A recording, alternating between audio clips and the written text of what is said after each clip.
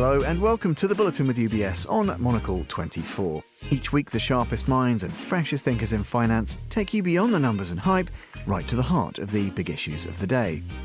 This week, we're discussing a new white paper brought to you courtesy of the UBS Sustainability and Impact Institute. The report is titled The Green Inflection Point, Driving Decarbonisation of the Real Economy.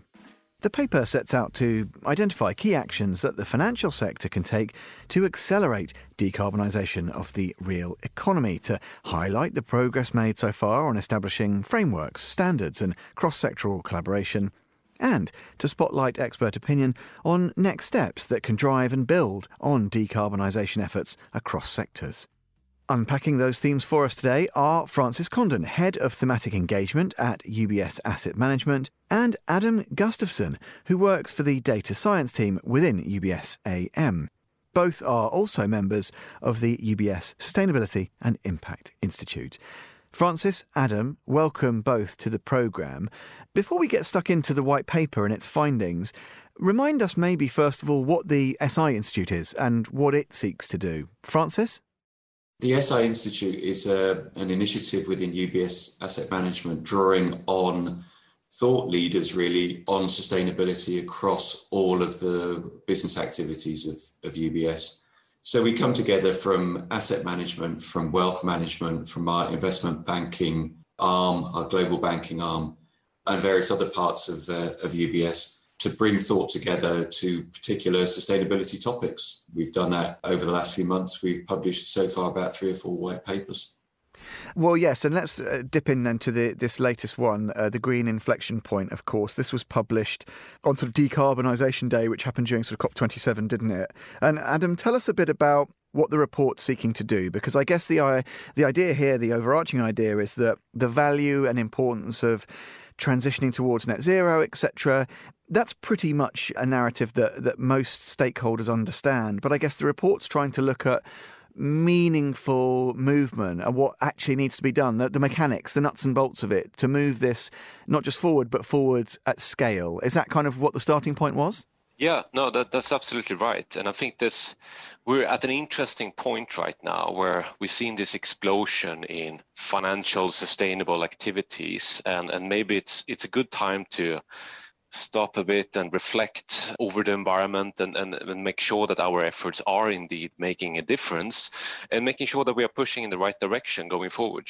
So the report is trying to question what we do today and make sure that we are expanding on things that work and perhaps take a slightly different direction where we think that our activities are not making a difference. So it really tries to get to the bottom of what activities are driving real decarbonization in the real economy, what makes a difference, and how can a financial system play a more important and meaningful role.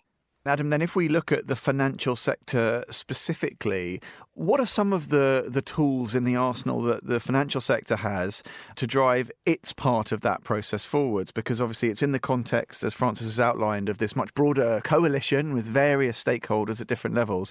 What does the financial sector's resources to engage here? What do they actually look like? Well, in the report, we break it down into 3 main activities. So we're talking about funding, providing primary capital to projects that need to grow and expand and accelerate. We're talking about investing and advising. And Francis and I, we are part of the Institute, but we also belong to the asset management arm. So we are primarily focusing on the investing side of things, but it always requires the whole financial ecosystem and everything that has to do with financial products. And perhaps I can also touch on one topic that I think is important when we talk about this, and that's the motivation behind this. And that is relevant for both the funding side of things, but especially the investing side. So I think that we're coming from a state where we focused mostly on ethical preferences. So sustainability obviously started with us excluding certain sectors that our clients don't want to be associated with. That could be nuclear weapons, tobacco, alcohol, coal activities, such things. And that also includes this tilting approach where you're trying to underweight these sectors in your portfolio. But I think that the 2 venues that we find most interesting going forward is where sustainability drives real financial returns, because that's what we're hired for. We are hired for delivering financial returns, and it's important that sustainability is linked to that. And then we have a subset of clients that are interested in impact. So can they leverage their invested assets to drive real impact going forward? And in best case scenario, these things are obviously linked as well. So if we can make a difference in the companies that we invest in, that should ideally deliver financial returns too. But if we look at a lot of the financial products that are already at the market today, it's probably worthwhile asking that question. What is the real why behind this? What is the motivation for including these sustainability factors? And is it making a difference? Is it delivering financial returns, or is it making an impact? And if it doesn't do either, what is actually the point of that sustainability angle in this product? Yeah, that's a really interesting question. Francis, let me ask you a bit about scale, because I guess one of the challenges implicit in all of this is to address the urgent challenge in a timely fashion. You know, there is not one resource that is definitely scarce, is the time available to address this challenge given its nature. How important is it to identify, and then I guess for particularly your clients who are super interested in being purposeful and intentional with their investing, to support innovations, initiatives that can scale, whether that's across geographies or just at pace? That must be a key consideration. It's part of this fit of different actors. So we need to see action happening at different parts of the sort of political, social, economic system. We need to see things happening through governments and through corporations and financial sector firms. And that incorporates a whole range of action. So one example might be across the investor space, something like the Net Zero Asset Managers Initiative. There's 291 asset managers accounting for $66 trillion of assets under management, who have all committed to bring our portfolios onto a net zero trajectory, interim by 2030 and ultimately by 2050. It's a very high level target. There's lots of work going on in terms of how do you actually implement that. And it works a lot around decarbonisation of portfolios. But you have to get deeper as well. You have to get deeper into how do the individual firms that we invest in actually decarbonise. So we need to be having conversations, and we are having conversations with companies through our engagement programs around their ambition, the rate at which they are seeking to take carbon out of their operations, out of their supply chains, out of their products. So we need to see those sorts of actions happening, but really underlying all of this is the credibility of corporate strategy. So once companies have made a commitment to decarbonisation, how robust is their approach to actually achieving that? And that gets into the fundamental, it's smaller scale, but it's a multiple of actions. It gets into questions around operations, around technology choices, around how do you design out carbon emissions from your direct footprint, from your energy purchases, from your upstream supply chains, and from your products. So it needs a range of actions across the system. Well, yeah, and that word system, I think, is important, isn't it? And Adam, let me ask you a bit about the necessity to take a systemic approach. There are so many complexities here. There are all sorts of interdependencies, causalities that run through this space, and they're all potential drivers of change, I guess, both across specific issues that need to be addressed and then the wider ecosystem of all these interconnected challenges. How difficult is it? I guess just to almost get started, the challenges seem so profound. I can imagine that there are lots of stakeholders. It might seem almost intimidatingly so. How do you go about ensuring that you're ready and well positioned to tackle a challenge on that scale? No, it is, of course, a bit overwhelming when you first look at it. But I think it's important that you take a company by company approach if you're looking at corporates, or perhaps a sovereign by sovereign approach if you're looking at more country level type investments, and just focus on materiality. So let's take a cement producer. Most of the emissions are, of course, within the production itself. And that is fairly straightforward to focus on that, even if you have interdependencies there too. use. So if you want to electrify a cement plant, well, then you need the grid to be green. But I think that having this materiality hat on all the time, focus on what's most important for that specific situation, it allows you to limit the scope a bit and focus your efforts. But you're absolutely right. All these independencies, the system thinking is critical. But as long as you cover most of the material emissions, I think you're on the right track. And unfortunately, we all have limited resources, limited time span, and you just have to make sure that you are tackling the most important things first. Well, yeah, let me, Francis, bring you in on that point. Really interesting. That's a good example that Adam cited there, a cement producer, for example. If we look at specific super emission intensive sectors, there are all sorts of other pressures acting. There's the immediacy of this climate crisis challenge, but there are also regulatory pressures.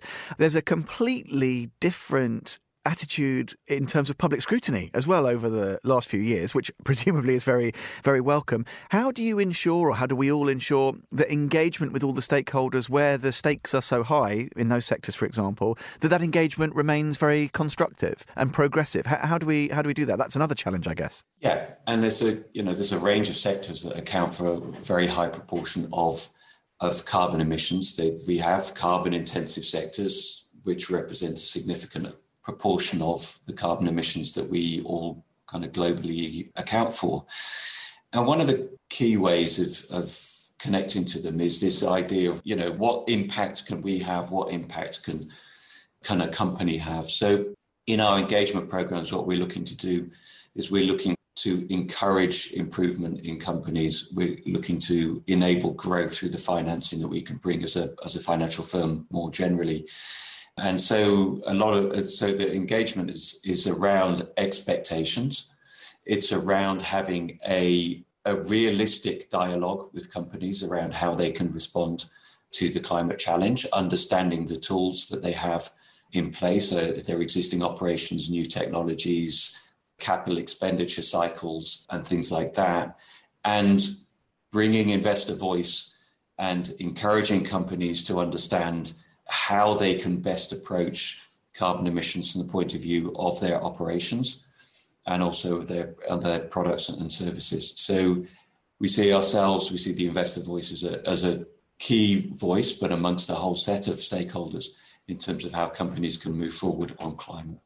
Well, yeah, and let's talk about moving forward and the future. What I find reassuring is the eloquence and the engagement that you guys are clearly bringing to this, even just the way that you talk about the report and about the opportunities implicit in the challenge that we're discussing. We're fortunate enough, we've also heard from specific UBS visionaries, for example, who are doing specific work in this space, organisations like Climeworks or Notpla that we've heard from on this programme going back even over a couple of years, who are very immediately addressing the carbon challenge.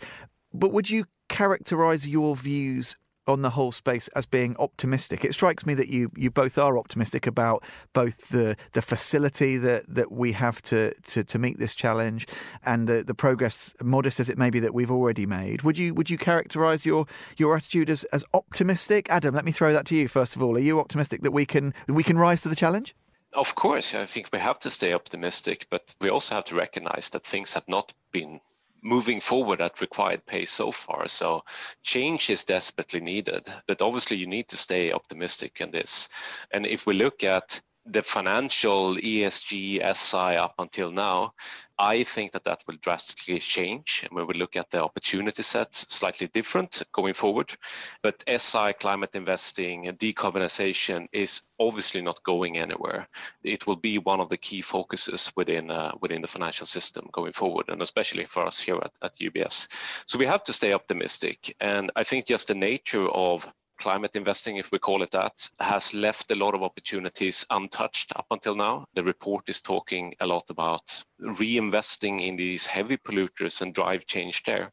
And I think that's an opportunity that hasn't really been explored so far. So I definitely see a lot of interesting opportunities going forward. And I think that the situation is still accelerating and it's not too late. But let's also be honest, it's not looking good right now. Yeah, a profound challenge. Francis, would you go along with that? You know, as in a sort of a grade, I don't know, grade B so far, not bad, but so much more still to be done? More to be done. And the International Energy Agency talks about how we've got globally about 80% of the technologies in place to meet a 1.5 degree pathway by 2030. So we have the opportunities, we have the ways and the means. It seems that a lot of the challenge at the moment is about how to bring all of that together in a way that works for a variety of stakeholders. So there's complexity. There's complexity amongst all of those sort of interdependent actors around governments and the business sector and consumers and investors. And there's still work to be done in terms of how can we bring that and move forward. Francis, let me just ask you, I guess one of the important things that reports like this and the work that you guys are generally engaged with, one of the really important angles of it is in agreeing not just, you know, measurement, common standards of measurement, common targets, but sometimes even common definitions and agreed definitions, because the space has adapted so quickly. Even if we're talking about greenness or greening, it is important, isn't it, to make sure that when we use these phrases, we all know exactly what we mean. Yes, indeed, Tom. The way we've approached it in the paper is we talk about the greenness of a portfolio being how an investor aligns their investment holdings with their own values and preferences. We're also recognising that has a more limited effect in terms of decarbonising the real economy, and recognising that the climate crisis is not something that can be solved with a top-down approach alone, and that it requires mobilisation at a much more fundamental level. It's that mobilisation that we refer to as greening.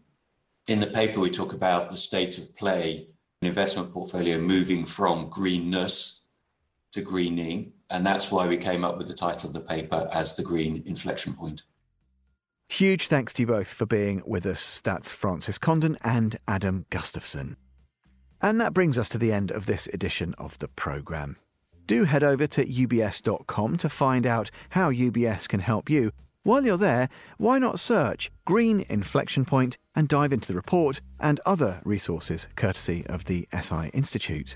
You can listen to this show again at monocle.com. That's where you can join the club by subscribing to Monocle magazine. You can also follow the programme wherever you get your podcasts.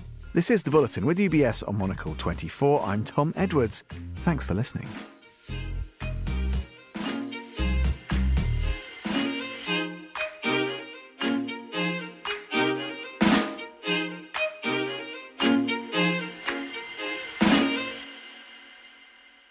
As a firm providing wealth management services to clients, UBS Financial Services, Inc. offers investment advisory services in its capacity as an SEC-registered investment advisor and brokerage services in its capacity as an SEC-registered broker-dealer. Investment advisory services and brokerage services are separate and distinct, differ in material ways, and are governed by different laws and separate arrangements. It is important that you understand the ways in which we conduct business and that you carefully read the agreements and disclosures that we provide to you about the products or services we offer. For more information, please review Client Relationship Summary provided at ubs.com/relationship summary or ask your UBS financial advisor for a copy.